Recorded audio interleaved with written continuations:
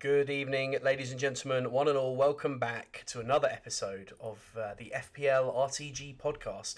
I'm joined this evening by my resident assistant manager, the Morecambe to my wise, Mr. Charlie Marsh. Welcome in, Charlie. How are we doing? I'll take that. Thank you. Yeah, no, all good. What about you? Yeah, man, I'm good. It's been a good week. It's been an interesting week in everything that's gone on in the world of football.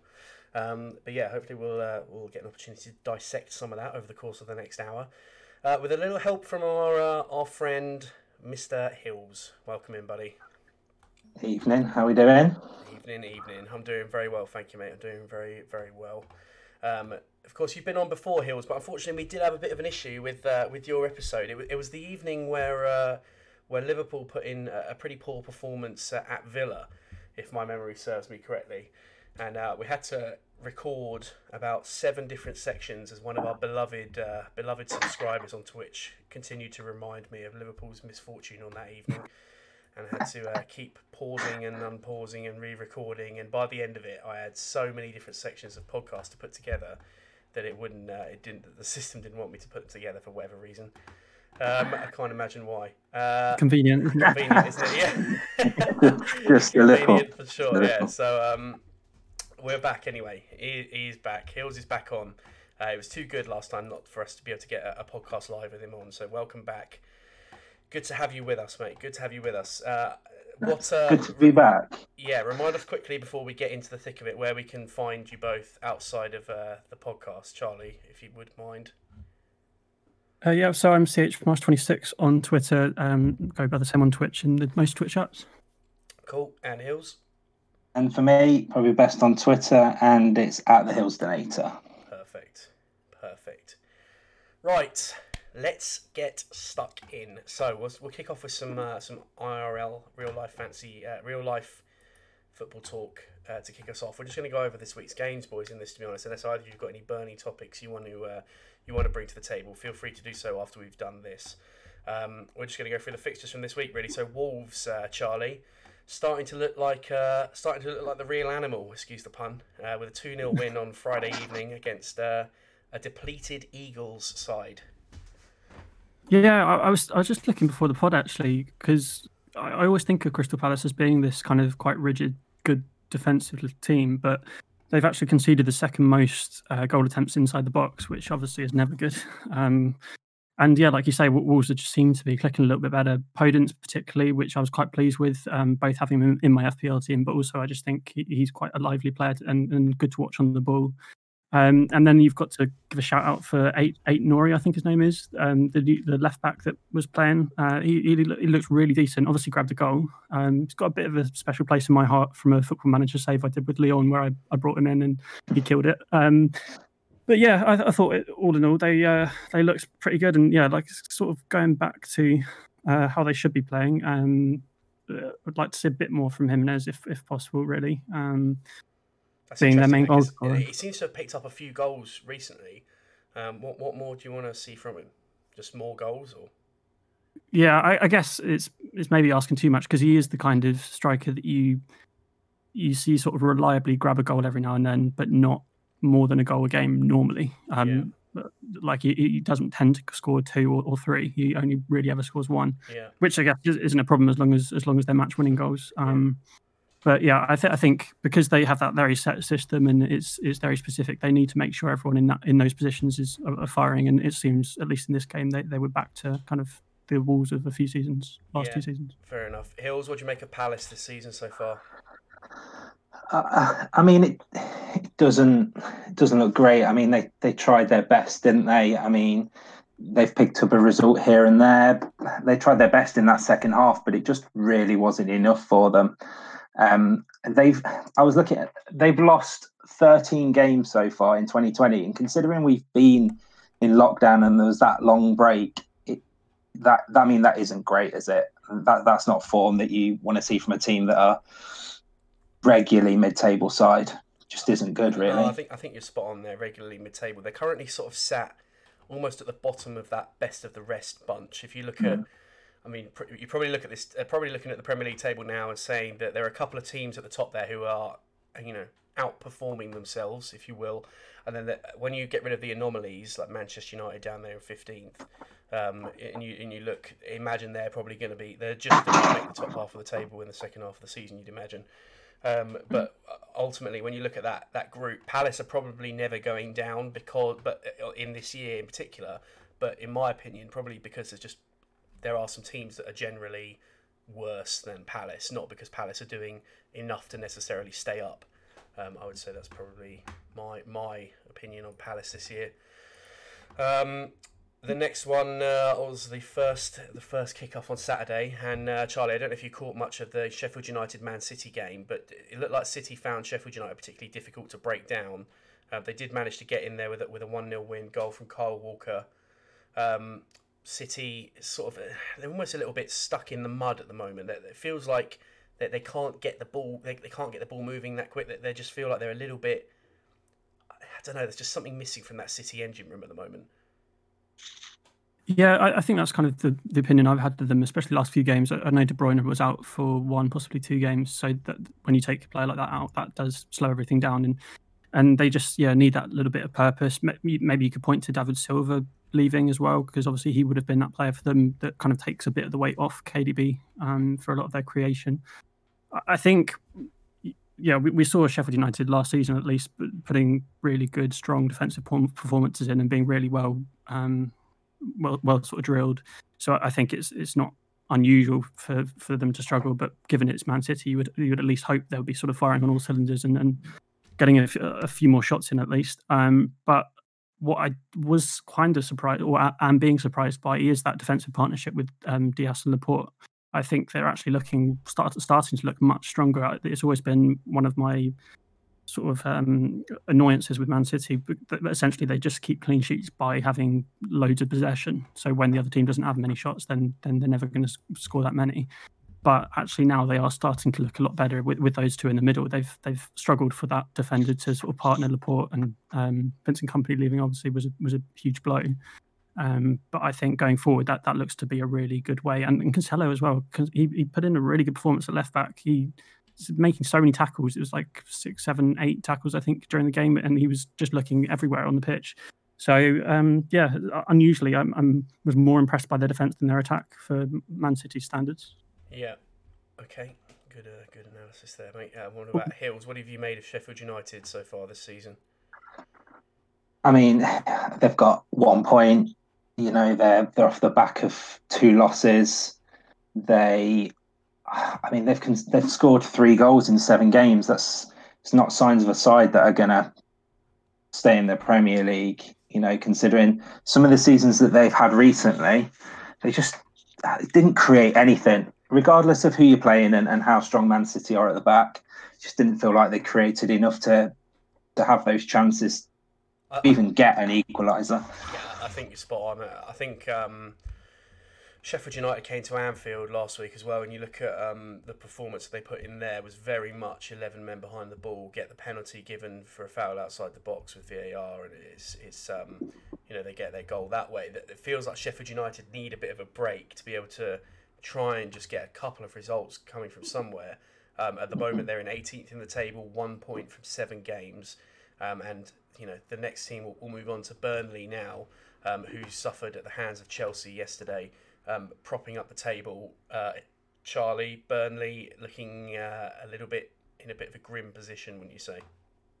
Yeah, for sure. I think it's very similar to Sheffield United. They just aren't really they haven't got enough going forward to sort of make up for the fact that, although they're not actually doing it, but the idea for Burnley would be that they're being very defensive and sit back and then hit you on the counter. But because they're not doing that either, it kind of lights up the fact that they have been so poor going forward. They had no shots on target against Chelsea, which is just terrible to even against the team as good as Chelsea. In the Premier League, yes, exactly. You can't do that if you want to at least stay up.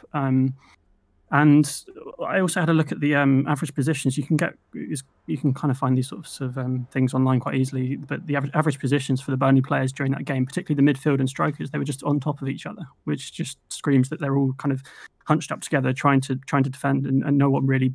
There's no out ball. There's no way that they can attack. And if you're not going to do that, particularly with the bad defensive record they've had this season, then they've not really got any chance.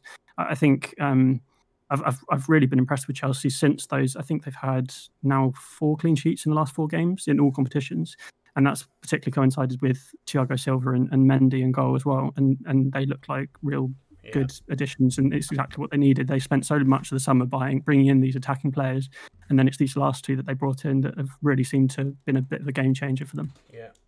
Hills, I mean, it touched on the question I was about to ask you, but Chelsea have made a number of signings this summer. Have you managed to put your finger on one that you think was perhaps the biggest turning point for Chelsea? Because they didn't exactly go flying out the blocks. And I remember last week or the week before, I think it was the week we had Simkin on, which was probably the week before because we had Pritchard last week.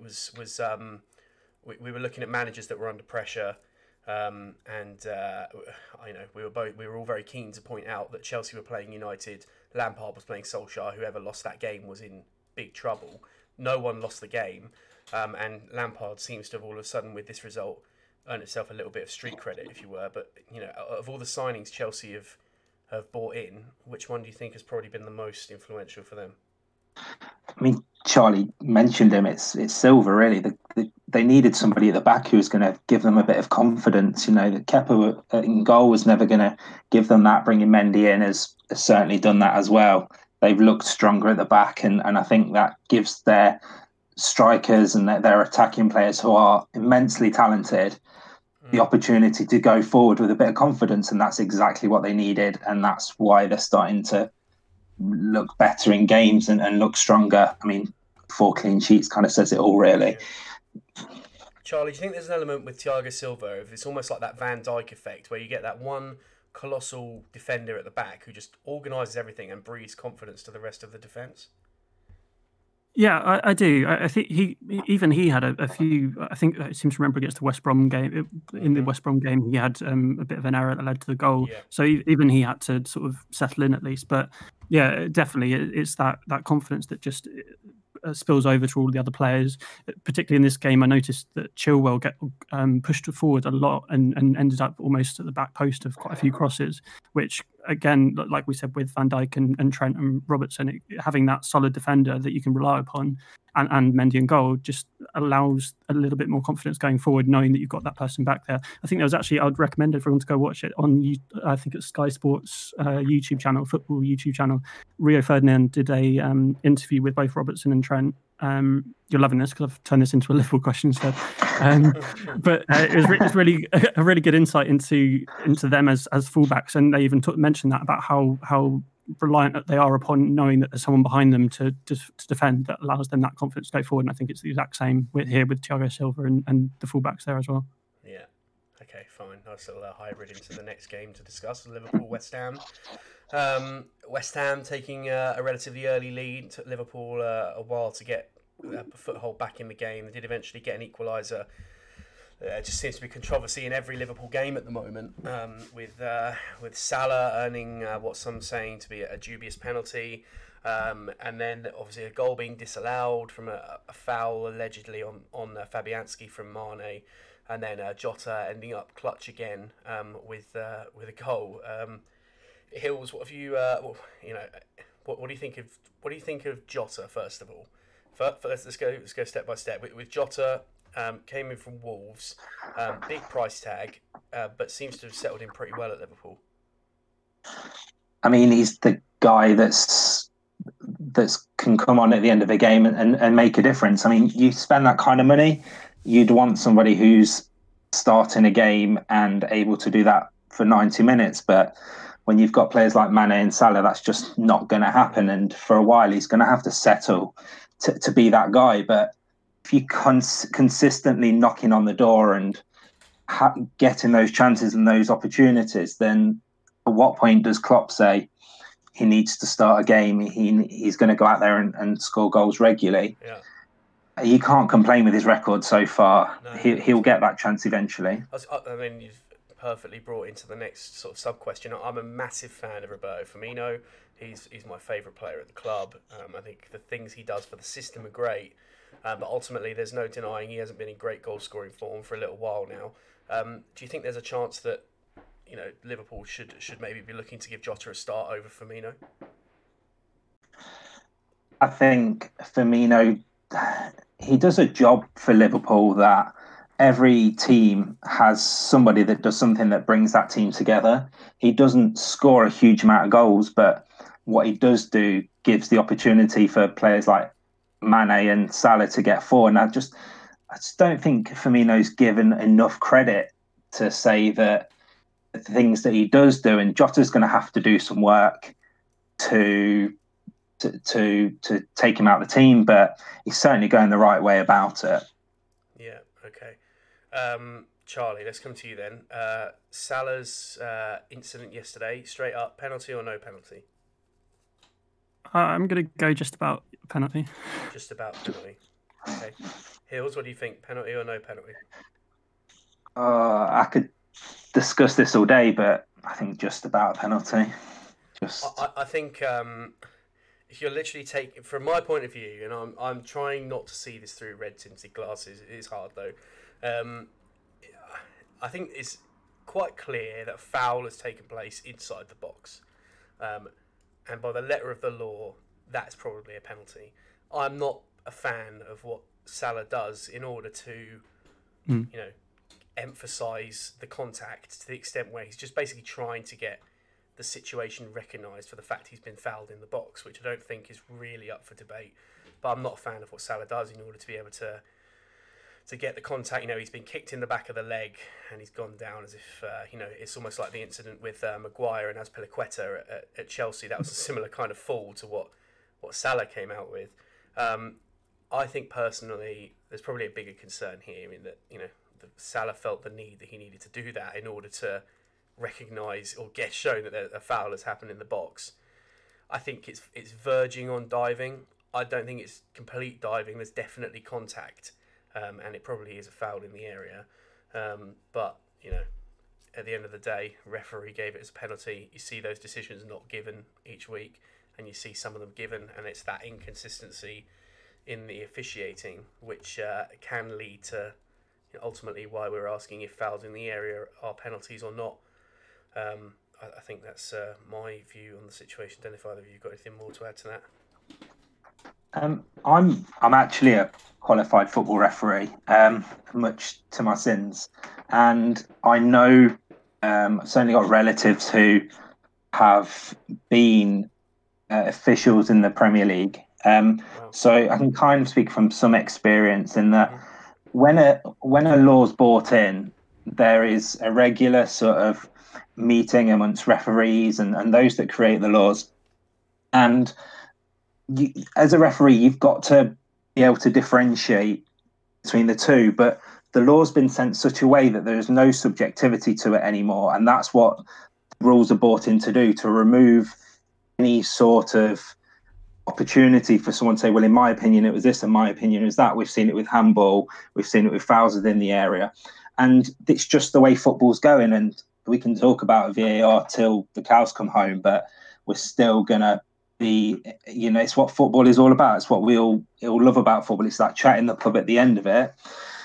I just think we're going to forever have these discussions, and they're going to be in every game. But that's ultimately where the rules are going, to remove any sort of subjectivity from the referee or linesman's decisions. Yeah, I think you're right.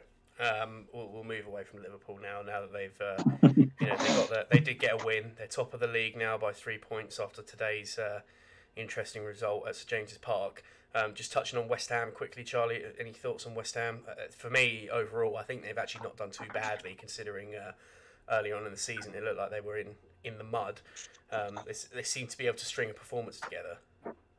Yeah, exactly, and they were missing Antonio, which is obviously a huge loss for them in this game. To be fair, I did just check the table because they are 14th at the moment. I did expect them to be a little bit higher, but just based on how good they've been recently. But as you say, the first couple of games they didn't do very well in. But I think they'll be fine. There's plenty of teams worse than them in the league, and I think Antonio's meant to be back this week coming, and they've got a better run now. They had a really bad run of fixtures recently, so they've now got the better side of that coming up. So they'll be fine, probably mid-table, and no issues really. Cool. And then what turned out to be the game of the weekend, absolute belter at Villa Park. Today's first game, Southampton 4-0 up.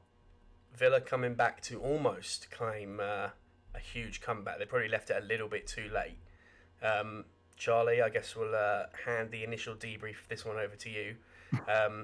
What a game.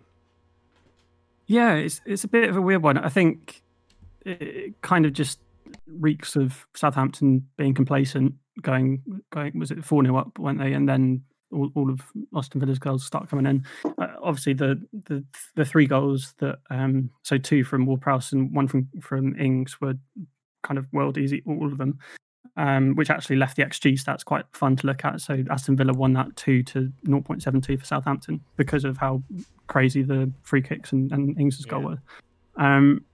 I think ultimately any other day that they've basically just finished that game, but because they're so far up, they just kind of were slack. I do have to say, obviously Grealish got, what was it, goal and 2 assists in fantasy at least. I think that's right, yeah. And he, as yet anyway, we've still got more games to play, but as yet has had the most shots this weekend of any player.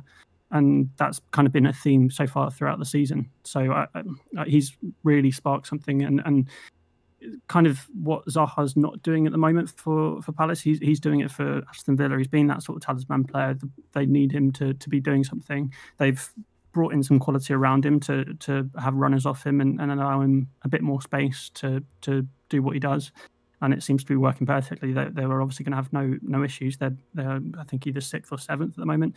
So that they've done really well. And I don't think they'll be too disappointed coming, I guess, off the back that they came back. But I don't know, because conceding 4 is obviously not great, particularly how well Martinez has been performing, how the defence in general has been performing. But again, their fixtures are pretty good for a while, so I think they'll be happy and positive going forward. Okay, cool. The next debrief can go over to you then, Hills. The mighty Everton toppled up north, the Tyneside disaster for Ancelotti and the Toffees. They went down 2-1 at St James's Park today. I don't know if you caught any of the game, but where do you start with this one? I mean, I'll be honest, I nearly turned the game off at half-time because it was so dull. And then it kind of sprung to life a little bit, didn't it? And I mean, what a great striker Callum Wilson is. You know, I'd take him at my club, put it that way.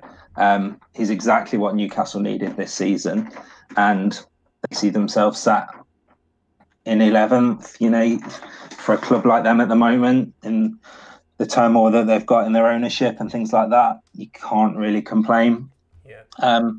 And then you look at Everton and you think, you've missed a massive opportunity. But, you know, it's you compare that to, and again, I don't want to compare the two teams, but they're both sitting in 1st and 2nd. Champions can grind out results when they're not playing so well. It's just not what Everton could do today, like Liverpool did, to get their result. And they're going to have to if they want to finish in the top 6, because I'm not confident they can finish anywhere near the top 4. Yeah, I mean, it's a tough one with Everton. I think, Charlie, we were in agreement last week, and there's probably further evidence today that Everton have got a class starting 11 now. When you look beyond that and you look to the bench for players to come on when you're 2-0 down away from home and you need something to happen, they're a little bit depleted outside of that starting 11. Yeah, exactly. That's what I was going to say. It shows the difference, because in the Liverpool game, it was Shaqiri creating the assist for Jota going on to score. So that's both of your 2 players off the bench that have come on and won you the game.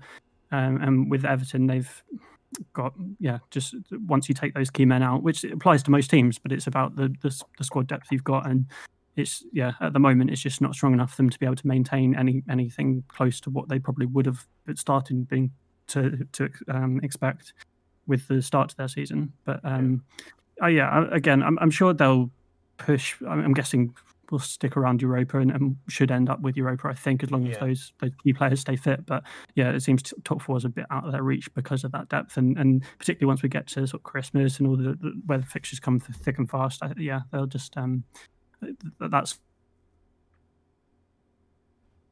bench if they want to sort of push any higher than where they will. Yeah. Okay. Cool. I'll give this one to you then as well, Charlie. Your boys with a big 3 points at Old Trafford. Yeah, indeed. It wasn't the greatest of games probably, and a key stat to kind of point that out was the person that had the most shots in the game was Harry Maguire with 4, and the rest. No, I think the next closest was Aubameyang with 2. So that kind of gives you a bit of a flavour of what the game was like. We were definitely on top, especially the first half. We were all over them, kind of controlling the game and pressing them. The second half they did come back a bit. But again, just didn't really create anything and didn't really test Leno at all. And particularly given how we've been sort of exposed quite a few times with defensive errors and stuff, they just really didn't test us enough, particularly when you think of the players they've got going forwards, people like Rashford and Greenwood and stuff with their pace that could easily have, the number of penalties that they've won, they could easily have done that against us. And I have to say it's quite satisfying beating Man United with a penalty. It's quite fun to see. But I think again it just kind of reiterates that what we've been saying for quite a while, that Solskjaer just isn't up to this level. I don't think. They set up in a diamond shape, the same they did midweek against Leipzig, which obviously works really well for them. But it kind of reeks of him, Solskjaer, going, okay, well that worked midweek, let's just do it again. Whereas that's the completely wrong formation to play against us, playing in a 3-4-3. We've got our wing backs, we've got the 2 wide men. So we were doubling up on them really wide when they're playing a really narrow formation. So that just gave us so much space and time to be able to do what we want. And that just kind of makes me think Solskjaer was going into that really naive, just going, okay, we found something that worked in this one game, let's just do it again. Whereas he's had no real thought about what the opposition is going to be doing. And I think that kind of just showed in the way that we kind of outperformed them at Old Trafford, which doesn't happen often. We haven't beaten them there, I think, since 2014. So to get that win was quite satisfying. And I did have a feeling it was going to go something similar to last week, where first half started well, just didn't make use of the chances that we had. But I think because Man United just didn't have enough threat going the other way, it kind of sealed the deal for us, really. Cool. Right, and then the final game is currently going on at the moment, and breaking news from the London Stadium is that Brighton have just levelled against Spurs with a goal from Brighton. The defender coming off of my FPL bench. Mr. Lamptey has got a goal for Brighton, and it's going to be some points coming Sambo's way. Things you love to see. The Mitchell non-start there. The Mitchell non-start coming up clutch. Lamptey coming off the bench to get some points there, I think. So unless VAR's got something to say, I think Brighton have just levelled against Spurs in the remaining game of the day. We'll move on to FPL, boys. Nice little we find a hybrid in there some way, don't we? And it's been an interesting week this week in the FPL. The Sambo Premier League rolls on into game week 7. So far this week, with that Lamptey goal, we are boasting 50 points. 50 points on the game week, which isn't too bad considering the average points going into the start of recording is 19. That's pretty good. The highest points being 50. Still got a transfer in the bank, and we remain in the top 1 million in the world, which is not too bad either. And overall, a relatively pleasing week for me. I did opt to drop Sterling. Sterling was going to be a placeholder for me to bring in Kevin De Bruyne, but then I figured with the Van Dijk injury that Liverpool might need to adopt a will score more than you strategy, and as a result, I opted for Sadio Mane to accompany Mo Salah in midfield, and Mane unfortunately failed to produce more than a minute's return. But Salah scored 8 points for me. Ollie Watkins was in there with a late penalty for Villa today to bring up a clutch 6 points. Timo Werner almost didn't start as well for Chelsea. He was put into the starting 11 after Pulisic was injured in the warm-up. He scored, so there's 7 points there. Clean sheets from Chilwell and Kilman, the Wolves defender playing in midfield, which is always a favourable one as far as I'm concerned. And then McCarthy looked like he was on for a haul of points, but unfortunately he then conceded 3. So there's no nothing going on there anymore for him.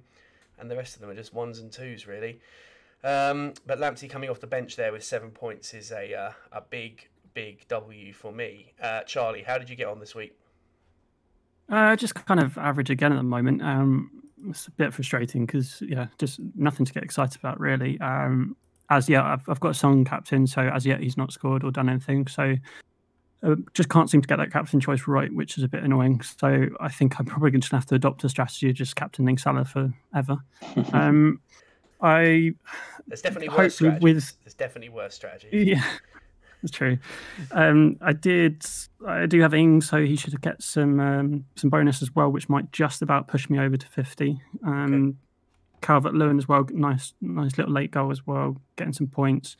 Podence, like I said earlier, grabbing a goal, which was pretty nice, and like you, Chilwell on the bench. Chilwell clean sheet. Fun little stat for Martinez. Since I brought him in, no clean sheets. Before I brought him in, 3. So managerial mouse there coming to the forefront. What about you, Hills? How have you got on this week? So I'm currently sat on 43 points. Okay, nice. I bought Doherty, which that Lamptey goal hasn't done me any favours with. And I bought Zaha in, which was a silly decision because it was between Zaha and Grealish. So it's not exactly gone well there. But I've got Wilson, I've got Kane, I've got Calvert-Lewin, Chilwell keeping a clean sheet, Semedo as well. Yeah. So my points really have come from a couple of defenders and my strikers and 1s, 2s and 3s and a nice 0 in goal as well. Lovely. Charlie, your stats of the week, pretty quiet this week. Not a lot of activity with top 10 the captains for the top 10. 4 people captaining Kane, 3 captaining Son, and 3 captaining Salah. So favoured with the big guns this week. In line with worldwide managers, who you've confirmed Kane was the most captained player on the game. Shout out to Doody, who has Ward-Prowse on his bench in last position. So some more managerial mouse there coming to the forefront. We like to recognise the brains that might have switched off for a little while in the podcast. That's for sure. Still at the top of the Sambo Premier League is Mr. Guy Metcalf. He remains top. He looks like he's going to pick up 48 points this week. And then in second place is a certain Mr. Hills. You've got some revival, mate. To be fair, from the last time you were on it, I think you were a few places down then. Up there in P2. I think I was 7th or 8th last time I was on. So yeah, it's about consistency. I think I've not tried to make too many changes. I've tried to jump on those bandwagons when I can, which is, I think, mistakes I've made before. So yeah, must have been the excellent advice you received when you were on the pod last time. Something like that. Must have been. Yeah. And then who we're hoping to have on next week, Wilbur Games will hopefully be on the pod next week. He is currently in P3, so we're definitely getting the elite ones. The elite real ones on the pod here, guys. Nothing but eliteness outside of Mr. Marsh in terms of FPL league positions. Yeah, all right. Wilbur has 45 points this week with a player to play. Nikolai Barber, who made the interesting decision to captain Trent Alexander-Arnold last week, has come back with 41 points this week. And then Sambo remains in 5th, but would jump Nikolai Barber if results stay as they are today. So Sambo would be up to 4th in his own Premier League, which is still I'm still pretty pleased with that. We're closing in on Will and Rob, and then Guy is now starting to open up a little bit of a gap. The Flipper boys are flipping and flapping at the top of the table. Rounding out the top 10, Cameron Henderson, Blake Kennedy, Josh Chin, Matt Boyd, all moving up places. And then Killian Fennell, who was our week 1 leader, is now teetering on the edge of eviction from the top 10.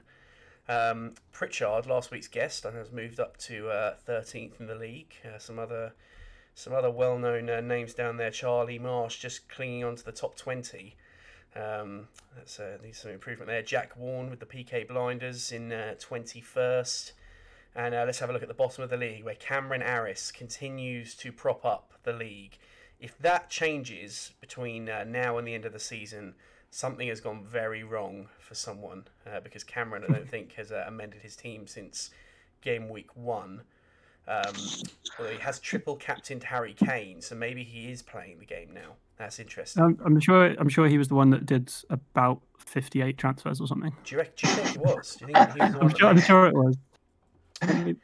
Interesting. I'll confirm and carry on, and I'll confirm. Well, he has Hector Bellerin on the bench for 9 points, which is a shame for him. But he's actually not. He's actually had a very good game week. He's had 58 points this game week with Bamford and Justin still to play. So what do I know? Maybe he's about to stage. Maybe he's just been trolling us for the first 6 weeks, and he's about to come across as the biggest wizard in fantasy Premier League. Go on. Yeah, sorry. just going through his first 3 game weeks, no transfers. This is for Cameron. Game week 4, 32 transfers for 124-point hit. No. Game week and kind of you might think, okay, maybe there's a wild card gone wrong. He's forgotten to hit the wild card button. 32 transfers. So you might think like, okay, that he's probably just forgotten to hit the wild card. Had a mare. Game week 5, following game week, he's followed that up with 12 more transfers just for good luck for another 44-point hit. That is insanity. That is simply insanity. But fair play. He's had a good week this week, as our Cameron. And overall, next week, I think the plan for me, guys, is to get rid of Luca Digny, who has just occupied the 3rd spot on my bench for another game week. And I think I might be looking to bring in Kurt Zouma, actually, for that double Chelsea defence. They seem to be definitely picking up some clean sheets. I don't know, have you got any transfer plans for next week? 4 added minutes. Yeah, sorry, I'll go. Just picked up a gifted sub on the channel. That was probably going to come through on the audio nice and clear. No copyright intended there on the Gerrard celebration. But thank you for the gifted sub to Minted there from Simply Spud. Sorry, Charlie, transfer plans.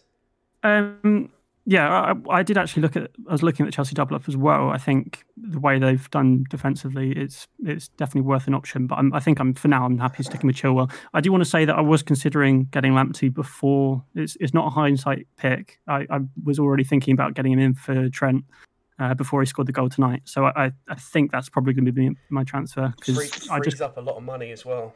Exactly, and I did kind of pick out the Liverpool Man City game as an ideal game to get Trent out. Hopefully not backfiring too much likelihood on that one. So I'd expect that to be my transfer at the moment, and maybe a cheeky -4 if I'm wanting to use that money straight away. Okay. Hills, transfer plans, talk to me. I think at some point Rashford's going to have to go. You know, he might score a goal here and then, but I don't know why I put him in the first place, if I'm being completely honest. And there might be a -4, maybe see Zaha out and spend some of that money, but that can probably just wait for another week. But I think Rashford's the priority with having so much held up in him as well. Okay, decent. I was starting to regret that I've flipping a coin over Barkley and Grealish. I ended up on the Barkley side of the coin because he was so much cheaper, but maybe we should have gone for the Grealish. But Liverpool playing City next week, definitely some opportunity for some changes in and around the 11. I might even look to go for a 5 at the back next week for the first time this season, if I don't fancy Villa to do too much at Arsenal. So we'll see what happens. We will see what happens. But overall, good to see that we're all keeping going with the Premier League. Appreciate that. Right, time for a short game here on the FPL RTG. Now, Mr. Hills, last time you were on, we had you playing Bigger or Smaller. Bigger or Smaller has actually gone under VAR for a number of weeks now, and we have decided to remove Bigger or Smaller from the repertoire, if you like, because it's been causing some controversy. I've had a couple of DMs outside. I genuinely have had 2 DMs outside of the podcast from people, one of whom I've never heard of, asking me where I get my facts from for the Bigger or Smaller section of the podcast, because that's an interesting one. I just had to try and find them. So that feature unfortunately has gone, and we're moving back on now. And I don't mind the replacement feature we've got in with Know Your Club, which is a feature we tested last week with Pritchard. And the feature worked, but it seemed to But Pritchard didn't. Pritchard didn't. That's a very appropriate. That's spot on, actually, mate. Pritchard didn't work. He seemed to forget quite how many goals Robbie Fowler scored for Liverpool. But anyway, it is what it is. And this week, Hills, since you're our guest, we are moving into your area of expertise, the Foxes, Big Leicester City. And I'm going to test your knowledge of Premier League appearances for Leicester players. And I simply need you to tell me whether or not we've got another gifted sub coming in here, or a sub on the Twitch channel live while recording from Ryan Mumphy12. Thank you very much for the sub there. I will definitely give you a proper thank you for that after the pod has finished recording. So I'm going to give you the name of a Leicester player to start off with, and I'm going to tell you how many appearances they made for Leicester. I'm then going to give you the name of another Leicester player, and I need you to tell me whether or not they made more or less appearances than the previous player. I will let you know how many appearances that player made after I've given you their name and after we've established whether you got it correct, so that you can make your judgment on the next player. I hope that makes sense. Okay. We'll run through. If you get stuck, well, not if you get stuck with the answers, but you are playing. You are playing to earn a gifted sub to the chat. Someone who is watching today live will receive a gifted sub if you can correctly identify whether there have been more or less appearances made by 5 players for Leicester in their history in the Premier League. A lot of them are taken from more recent history, but that is the way it is. So, first things first, we're going to go for Wilfred Ndidi. Is your base player. He's made 122 appearances for Leicester in the Premier League. And I need you to tell me whether or not Mr. Jamie Vardy has made more or less appearances than Wilfred Ndidi. I mean, I've got to say more. I can't think why it wouldn't be. You're going for more, yeah? It's got to be. That is correct. Well done. That is correct. 216 appearances for Jamie. Charlie, sorry, do you want to jump in? Oh no, I just said good work. That's all. Good work. Yeah, The chat have been starved of gifted subs for a while, so this is on you. This is on you. So we got 216 Premier League appearances there for Jamie Vardy. The next one is Kasper Schmeichel. I need to know how many appearances Kasper has made for Leicester. I mean, I think he's played in, the problem is, I'm thinking about Premier League appearances. He's played for us for so long. Yeah. He played for us in the Championship as well. That's a tough one. Well, we only need Premier League appearances here, so don't get confused by by the Championship. No, well, I'm trying to take that out because I was trying to kind of consider how long he'd been at the club, but then forget that we'd spent some time down there. I'm going to go for less. I think I'm going to regret it. So Vardy had 216. You're going for less with Schmeichel, yeah? Yes. I'm going to go for less. That's correct. That's correct. Straight up there with the banana skin. Kasper Schmeichel had 215 appearances for Leicester, so one less than Mr. Vardy. Trying to challenge me there. It is what it is. Well done. Congratulations on getting that one right. Right. The next one is Christian Fuchs. Are we talking more or less appearances than Kasper? I'm going to put this out there and go with less than Kasper. That is correct. Well done. 109 for Fuchs. And some breaking news from the London Stadium. Gareth Bale has just scored for Spurs. Indications that it is quite an incredible goal. So not long after being subbed on as well, apparently. Indeed. One to maybe look out for on various highlights platforms later on in the evening. I mean, that's better than the last time he got subbed on, I suppose. Yeah, that is true. That is true. Back to the Know Your Club.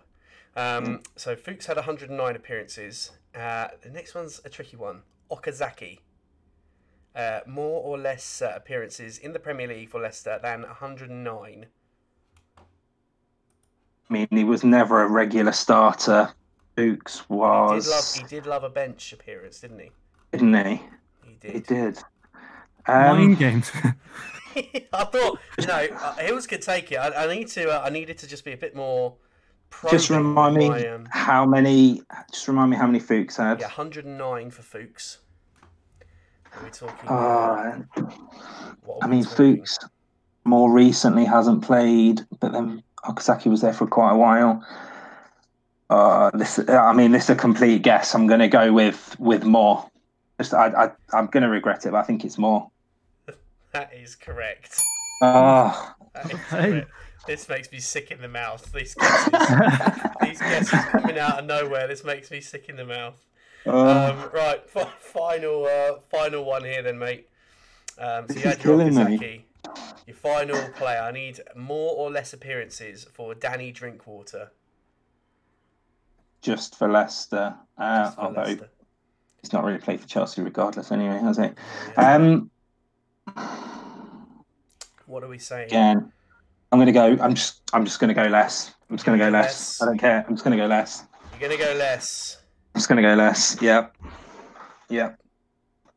Congratulations. You have been selected to receive you have got 5 out of 5, boys. So what? Yes. A cash prize money. Cash prize money's come in the way of the chat.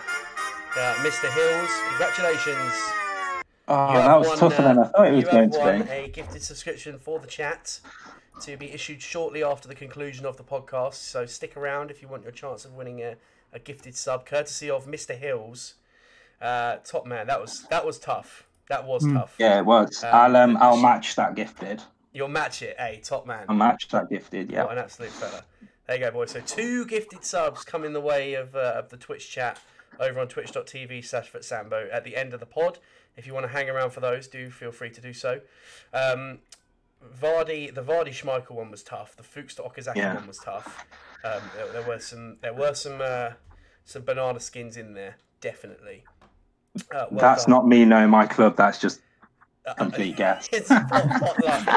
I need to know Wilbur. I need to know what club he supports for next week as well, so we can get that one going. Right, on to the predictions challenge.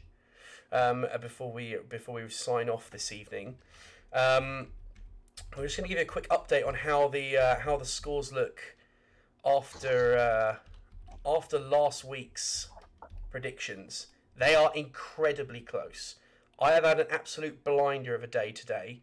Charlie set off on fire this week with his predictions as well, and Pritchard is not too far behind. So as it stands, based on results, if the Spurs-Brighton result was to remain 2-1 to Spurs, Sambo would have 14 points, Charlie would have 14 points, and Pritchard would have 12 points.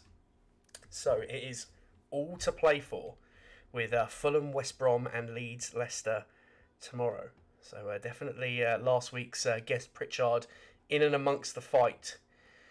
Sambo did win the week before, actually, with the when Greg and Charlie joined us. So that is a point on the board for me in that one. 11 points to 9 for both Charlie and Greg in that one. But the Everton-Newcastle prediction came in strong. Called that one perfect. And I'm pretty proud of it. Second week in a row we've got the Everton loss spot on. And have we predicted another Everton loss this week? Well, let's find out. We're going to go into the predictions game, boys. I need you to give me your predictions for the next round of Premier League fixtures, game week 8, as they were listed on the Premier League website, starting with Brighton Burnley, and we're going to finish up with Arsenal against Aston Villa. One game in here, I am about to predict live because I have no idea what I'm going to predict for it. But we'll work that one out when we get to it. First up is Brighton against Burnley, and I am going to predict a 1-0 home win in this game. Burnley, in my opinion, relegation fodder this year. Sorry to any Burnley fans that are listening. I think they are in trouble. Brighton exactly not blessed with goal-scoring machines, but they'll probably have enough to get over the line here. So I've gone for a 1-0 home win. Charlie, what would you like to predict here? So I've gone 2-0 to Brighton. I think similarly, Burnley just look pretty much dead and gone at this point. I'm sure they'll, quite over the course of the season, try and fight for it, but at the moment, I just can't see where that, at least any goals are going to come from. And Brighton, as we've been saying quite a lot, keep putting in these quite good performances and never quite getting the results. But against this struggling Burnley side, I can easily see them getting the win. Okay. And Hills, what have you gone for? Same as Charlie, 2-0 Brighton. Can't really kind of add anything to that. It's just goals again for Burnley, just going to struggle. Okay. Charlie, Southampton against Newcastle at St Mary's. Yeah, so I've gone 2-1 Southampton. Actually, head-to-heads look quite bad for Southampton, but I think going on the current form, that they'll be fine. So Newcastle won 4 out of the last 5 between the two, and Southampton haven't beaten them since 2016. But I expect that's changed now. I think the form Southampton are on at the moment, they've moved up into the top 4 at the moment, and the way they're playing and the energy and particularly goal scorers up top as well, and Ward-Prowse through the middle, they just seem to have so many different places that the goals can come from. And defensively, they're not completely solid, which is why I still expect Newcastle to get a goal on the break. But yeah, I think they've got enough in the team to win it. Okay. Hills, what are you saying? I think Charlie's been copying my predictions because I've gone 2-1 as well. Both teams are doing all right. I just think Southampton are on form and they're at home. So that's why I've gone for a Southampton win. Well, you'll be surprised to know we have a full house, the first full house of the afternoon. I've also gone 2-1 Southampton for pretty much the reasons listed above. No further need to justify there. The next prediction is an interesting one. Everton host Manchester United. And Hills, you're up first for this one. What have you gone for? I've gone for Everton to beat Manchester United 2-1. I think although Everton are off the back of a couple of losses, United are so poor and they're away from home. I can see them getting a goal, but yeah, I think Everton will probably win 2-1. Okay. I am actually, this is a difficult one for me because I normally tend to predict misfortune for Man United and normally tend to hesitantly predict well. I tend to predict Everton games reasonably well on the podcast for sure. And I'm just going to go for a 1-0 home win here. I think this could be the game where Ole faces the barrel of the gun. So I'm going to go for a 1-0 Everton win in this fixture. Charlie? And right before an international break as well, so big, quite common time for managers to go. I've actually gone for 1-1. My kind of logic, well, it's a lot to do with the fact that both games last season were 1-0. But also, I just think so. Digne and Rodriguez should both be back, so that will obviously really help Everton. And to be honest, if either of the two teams are going to win, I would expect it to be Everton. But I think both teams will, particularly Man United now, cannot lose this really.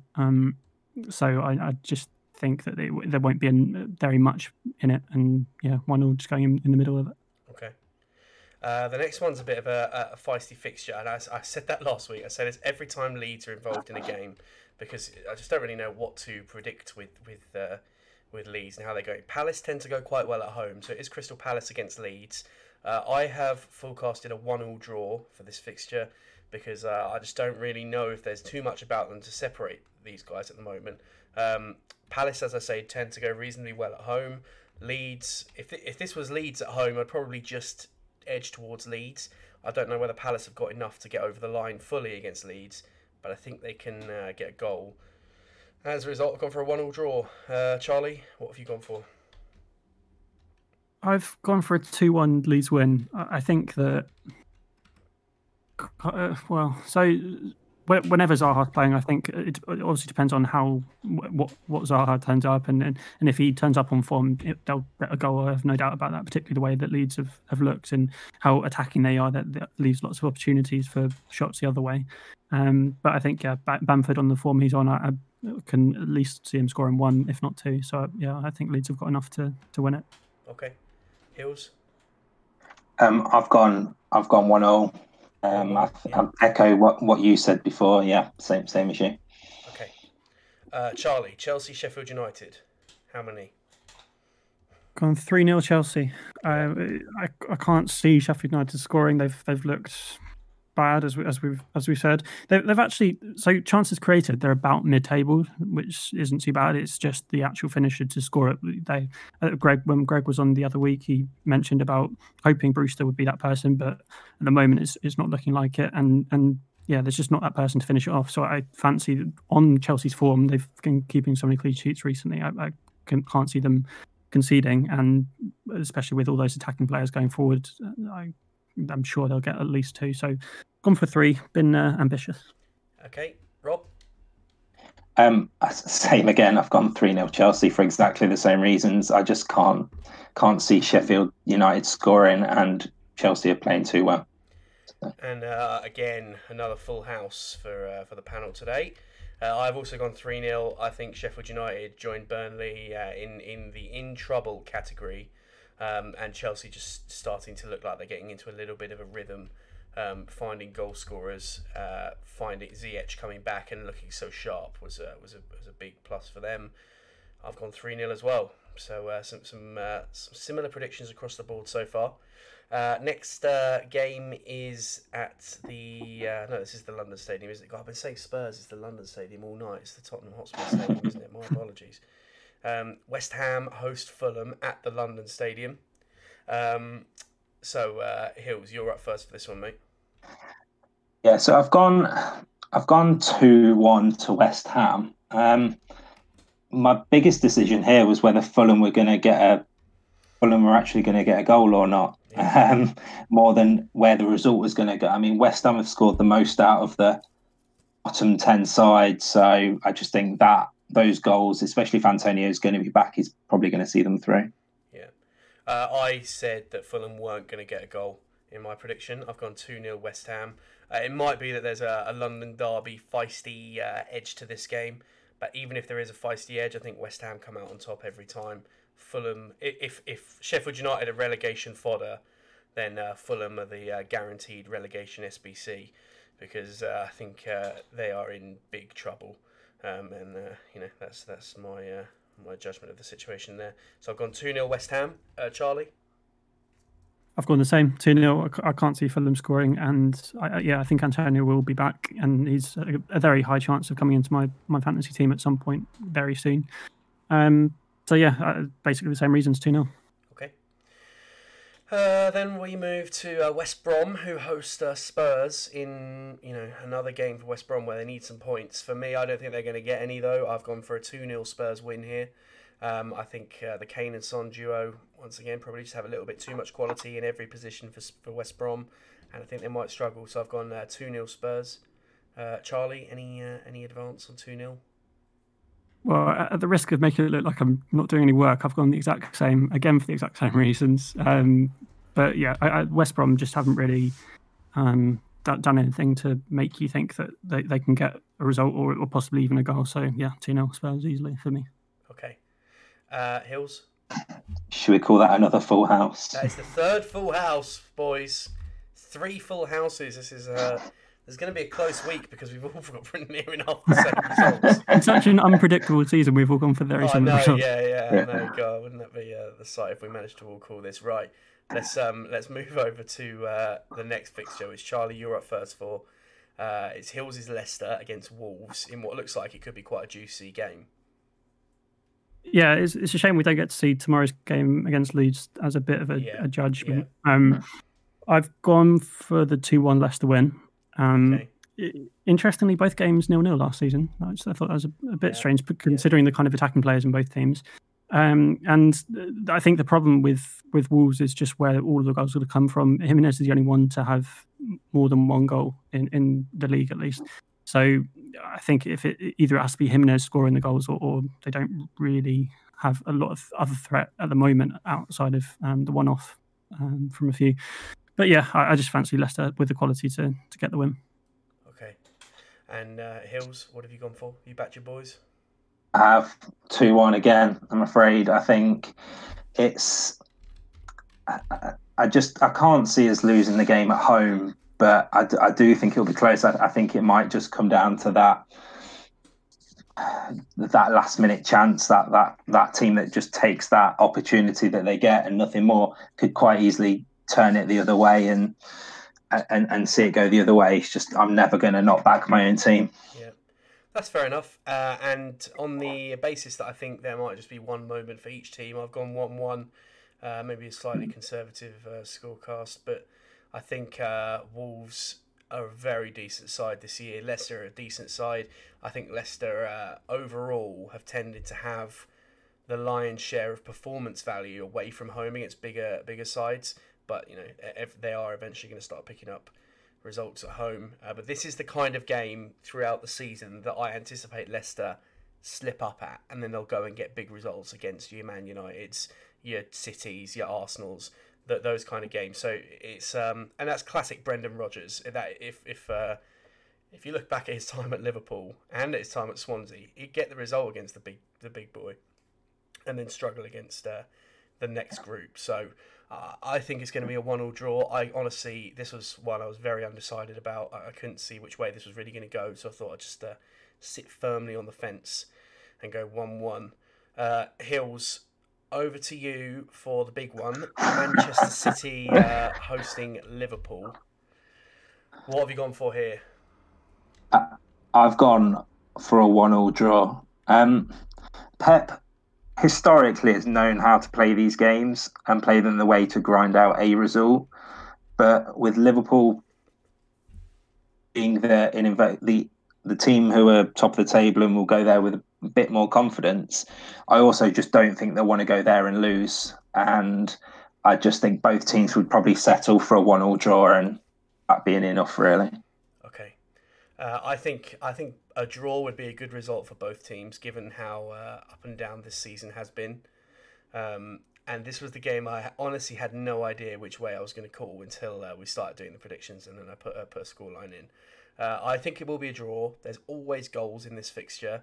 Liverpool got spanked by City last year at the Etihad after they'd already won the title, but I don't foresee this being anywhere near as much of a runaway for City. However, if we're judging City's recent performances, they haven't been great, although they struggled to break down a Sheffield United team that had 11 men behind the ball and playing a very different tactic. And I think they will get chances against Liverpool, and some of those City forwards will be licking their lips at the opportunity of facing Nat Phillips and Joe Gomez at centre half, if that is the chosen partnership.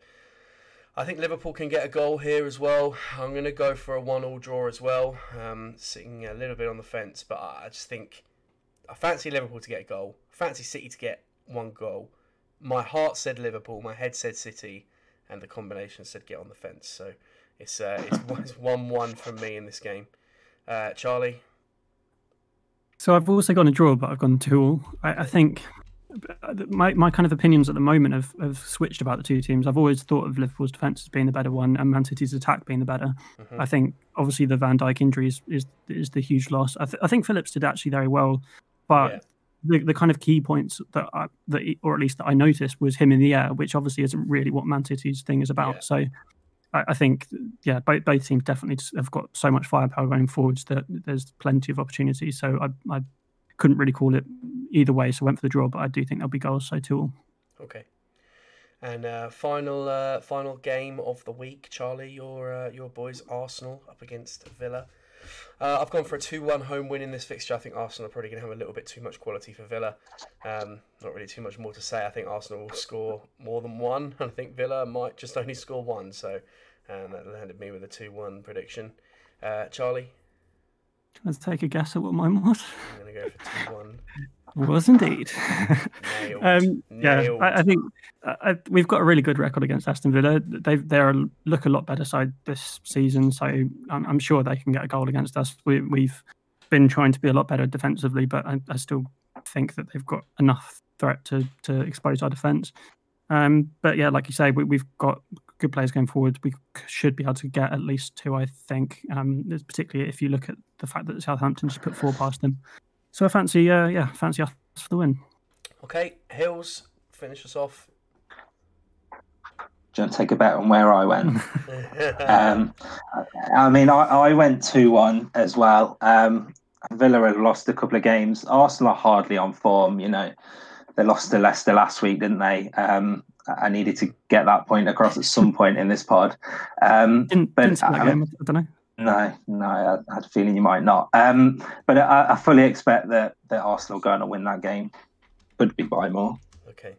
So in a week where we've got 4 full houses for the first time in the podcast history, the podcast predictions are in. They are locked. They are sealed. And we will see how we get on next week there. It looks like it's just finished in the Tottenham-Brighton game. And Tottenham have got 3 points there at home against Brighton with a 2-1 victory. Gareth Bale coming off the bench to get the winner in that fixture, it looks like, for Spurs. Right, guys, I think that's us all done for this week. Thank you very much for coming back on, Rob. I appreciate the fact that you've given up your Sunday evening for us. Thank you. Charlie, No, as far as you're concerned, same time next week, my man, I think is the call. Thank you for your time, as always. Thank you. And I think we're going to try and get Wilbur on next week if he's about. So we'll have a chat with him after the pod has concluded and go from there, really. We have got 2 gifted subs to give away to the channel, the Twitch chat, who are watching live the recording of this podcast over on twitch.tv/FootSambo. I'll put the link to that if you want to watch next week's episode being recorded live. Head over there and check that one out. Guys, just remind us where we can find you outside of the pod, Charlie. Yep, so CHMarsh26 on Twitter and same on Twitch. Okay, and Hills? And at the Hills Detonator on Twitter for me. Perfect. Right, guys, thank you very much for your time this evening. That brings to an end another episode of the FPL RTG. We are rolling firmly along with the podcast now. So thank you for your support so far. And I look forward to seeing you all next week for the next episode of the FPL RTG. Stay safe, look after yourselves, and take care.